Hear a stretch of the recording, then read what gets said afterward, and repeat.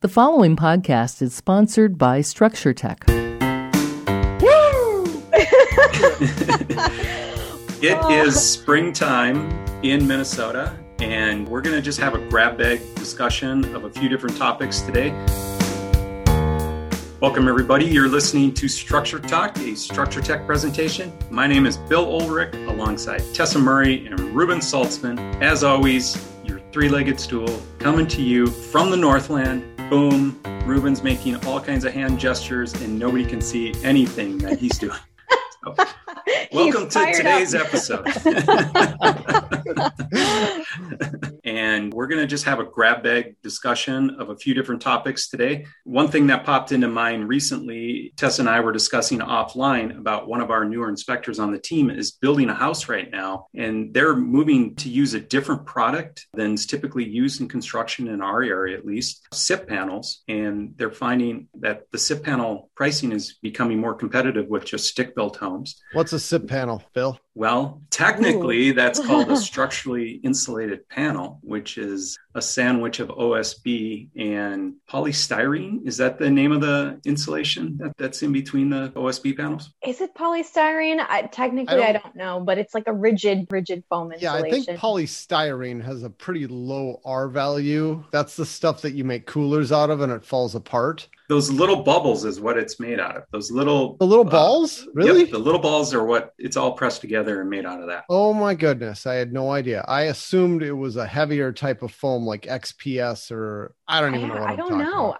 We would need to do some more research. At any rate, one of our inspectors has decided to use this material as their exterior walls. So just to give you a little background, in the past, this was a product that somebody who was looking to build a passive house might use. And Tessa, can you explain what a passive house, if anybody is wondering what that means? I'll give it my best shot. And there's other people that are going to be way more qualified to speak to this than I am. But passive house is like a standard that the Germans developed, passive house, which is like a house that is so energy efficient that it's very airtight, very well insulated, triple pane windows, that the cost of utilities is nothing. And a lot of times these houses will actually create more energy than they use, and you can sell that energy back to the grid. So there's a lot of really intense standards if you're going to build technically a passive house to meet those standards and to use someone who's like certified in that process to help design and build a house like that. So you're using less energy, way less energy than a normal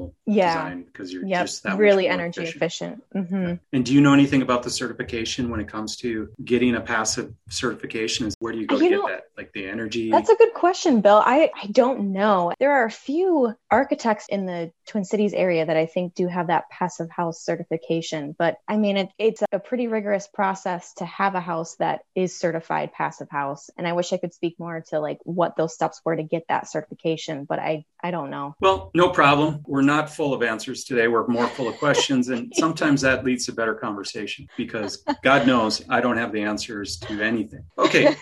So Eric dives into the SIP conversation and he's putting up these walls now. Are they actually in the construction process? I don't think so. But he was just saying how the cost of materials, specifically like 2x6s and everything, has gone up so much that he had looked at building like a double wall type house to get it super insulated. But the cost of doing that with lumber now would be more expensive than just using SIP panels to build the walls. It's insane what lumber prices are at. I was at the store buying 2x4s the other day, and in my mind, a 2x4 costs about $2, right in there, maybe $1.96, maybe $2.25, somewhere in the $2 range. I just looked it up today, so I got somewhat accurate numbers for this podcast, so I'm not just making something up. Listed online on HomeDepot.com, $7.98 for a 2x4, an 8-foot 2x4, you guys. Wow. Insane. That's crazy. Yes. Everybody who's listened to any of the podcasts, they know I'm in the middle of a building project up north. We're doing a cabin on a lake way up north, and we're beginning the actual stages of building, right? So the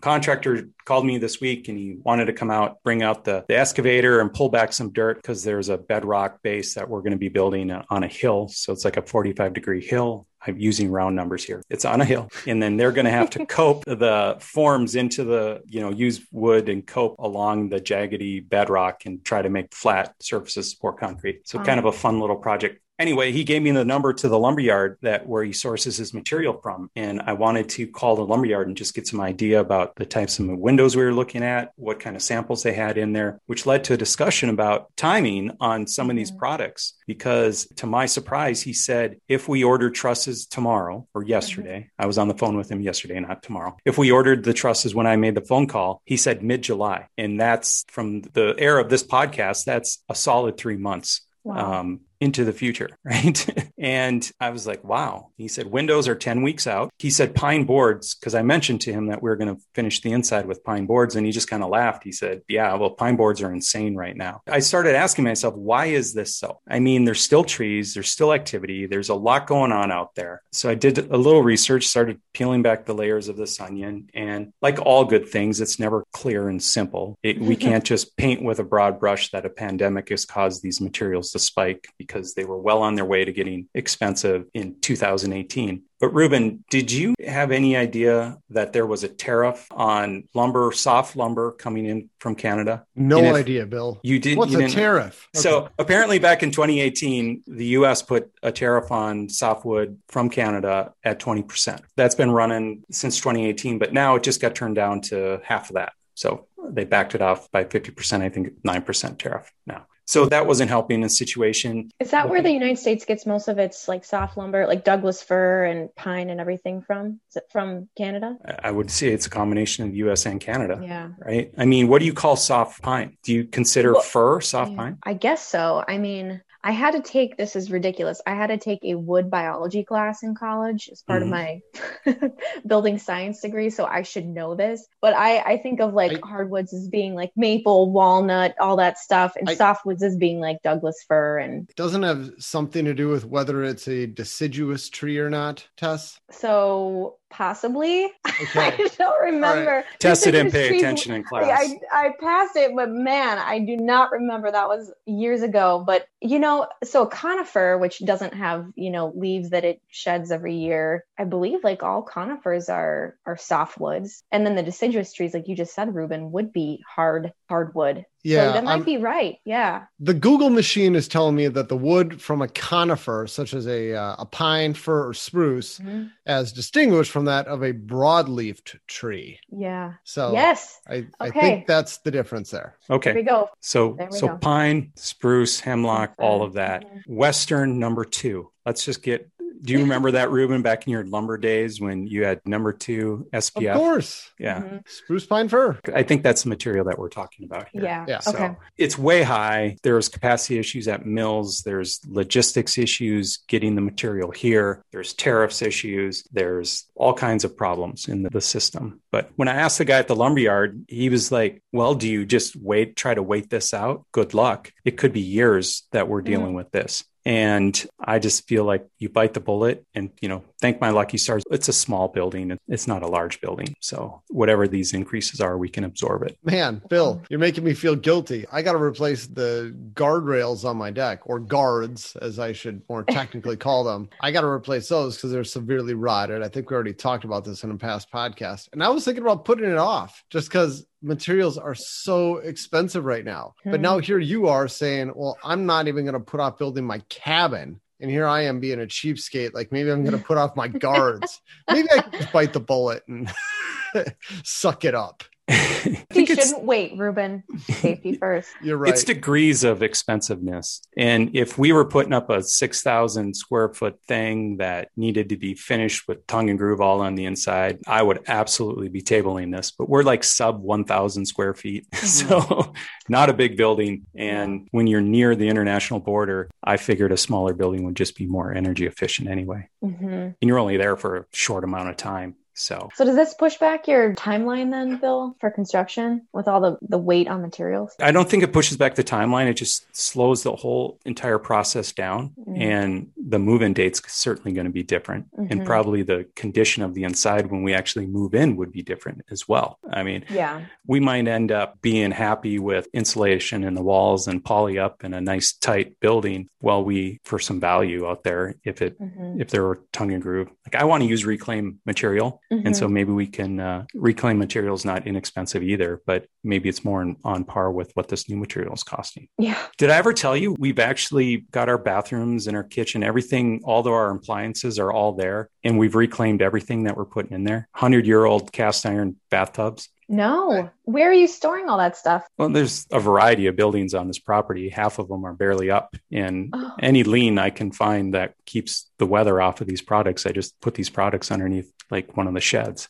So you've been collecting like cast iron bathtubs that are 100 years old and stuff like throughout the years? Yeah, my friend Charlie and I last fall made a great adventure to pick up first I went and got a cast iron tub west of town, grabbed my nephew, and the two of us went out there and threw it in my truck. That was no joke. Then my friend Charlie and I decided, I found one in western Wisconsin. So we left the Twin Cities one morning and went over somewhere near Spooner, Wisconsin, and then grabbed the bathtub and then drove up to the falls, International Falls, to deposit this in the garage. Oh my gosh. So we had two new old bathtubs for exactly $40. So Nice. Wow. Yeah.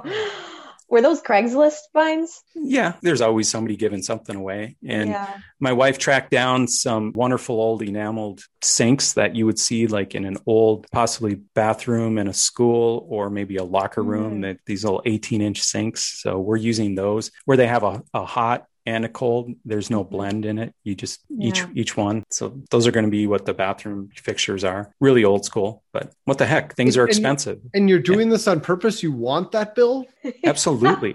I hate the idea of that. There's no tempering the water. You either stick your hand under a scalding hot spout or a cold spout. And that with modern plumbing, we can fix that. So that's what we're going to do. Tell me how. I need to know. Now we're back to home inspections. So I like this. What do you tell people who have a clawfoot bathtub in their beautiful old 100-year-old house that has separate hots and colds? Well, maybe we're talking about two different things, Bill, because you have plenty of two-handle faucets that you can even buy today. There's a hot handle and a cold handle. That exists today. That's fine. I got no beef with those. What I'm envisioning is where you've got two spouts. You've got a hot water spout and a cold water spout. Is that what you're describing? Yeah, but what if we put one of those fancy little tempering devices on the water heater, way back at the water heater? So if I turn on hot, the hottest it's ever going to deliver is like 120 degrees. I'm assuming it's already only going to come out at 120 degrees. And I don't like that. That's not too comfortable. Hot? I mean, maybe on a bathtub where you just fill it and you're done, maybe it's not that big of a deal, I guess. Yeah, the bathtub's going to have a single spout, just so you know. Okay, so I'm thinking of hand washing. Yes. Like if you want to wash your hands with warm water, the only way I can think of doing that is to stopper the sink and fill the sink up with some hot and some cold water, and then stick your hands in there like your hands are taking a bath. That's the only way I can picture this happening, Bill. So, okay, well, and that's what I tell people buying these. I'm like, wonderful. I'm glad you like this, but just be aware this is your limitation unless you decide you're going to replace your faucet someday. I mean, I don't tell them to do anything. I just let them know this is what you're getting. Yeah, no, that's what we're getting. We're getting hot water on one side. But you're doing it on purpose. That's correct. Okay. That's correct. All right. I'm not going to get over this, Bill. Well, then you'll just have to wash your hands in the kitchen sink if you come up to the cabin. I don't know what to tell you. Does Jody know this is what you're doing? This is her idea. This is not my idea. This is her idea. Has she suffered through only having a hot option or a cold option in a sink before? Yes, she's suffered many a night with far greater limitations than this. Okay. She's just happy that there's hot water up there. And I get that. A cabin with hot water is a luxury. Yeah, it's going to be awesome, man. I'm still going to have to talk to her about this. I don't feel like you've explained this adequately, Bill. Oh, I've told you what we have and you understand it. So I think okay. All right. I think, but what we have done is we've reclaimed and we're keeping something out of the landfill. So it's kind of cool. It's my little up nod to trying to do something good here. Well, I'm going to see what it looks like when you guys are done. I want to see pictures. Yeah. Well, you can visit if you want. And the thing is, I don't intend to spend a lot of time inside this building anyway, because there's a lake right there that goes on for a long way. So I plan to devote more time to other activities and laying my head down on a pillow somewhere inside. It's great. Are you going to go ice fishing in the winter? Are you going to go up there to do ice fishing? Absolutely. Okay. Yes. All right. Yes. Sweet. It's 4 seasons of fun. Awesome. Yes. even if spring is 3 days and fall is 2 days. So have you gotten a new ice fishing tent? No, we haven't ever talked about that. I had a very unfortunate occurrence. I live in the sustainable urban core, and people who know that there sometimes is a little extra theft. There's crime in the city that doesn't always happen farthest from the tallest buildings. And unfortunately, somebody took my ice fishing tent, my clam hub, out of the back of my truck when I was at the grocery store one day. And I walked out with broad daylight, right? In broad daylight, yes. Broad daylight. Took it out of the back of his truck while he's at a grocery store. Stole terrible. His ice fishing tent. Yeah. That's such a Minnesota story. Oh, that's kicking a person when they're down, right? That was a nice tent too, Bill. That was a really nice tent. Describe what that tent was like, because we got to use it this winter on a leadership retreat we did. Yeah, so it pops up. It's like a 5 or 6 sided thing that pops out. You know, it's 8 feet tall and I think 9 feet across. There was a good amount of space inside. You could fish 4 or 5 people in there pretty comfortably once you had the heaters going. And real thick side walls. I mean, you could sleep in that and be plenty warm. But I don't know. It turned out to be somebody's rent check, I think. I'm sure they took this right to a pawn shop, got whatever, 100, 150, $200 for it. And they probably put that money to I'm hoping they put it towards rent. That makes me feel better. I hope it wasn't drugs or alcohol or whatever it might be. Did the grocery store parking lot have security camera footage they could get? Yeah, we talked about it. There was actually a police officer in the grocery store when this happened. So until this happened, I would have told you never in the history of the world has someone stolen an ice fishing tent out of a grocery store parking lot. No, but it did happen. It happened. Wow. I'm living proof. I actually have the note from St. Paul Police right here with my incident number on it. They said they would call if they found it. They haven't called yet. No. Oh. It's long gone. So such are the breaks. Yeah. Anyway, you've been listening to Structure Talk, a Structure Tech presentation. My name is Bill Ulrich alongside Tessa Murray and Ruben Saltzman. As always, thanks for listening, and we'll catch you next time. For more information on how we can provide you with the right information about your home before you buy or sell, contact us at structuretech1.com.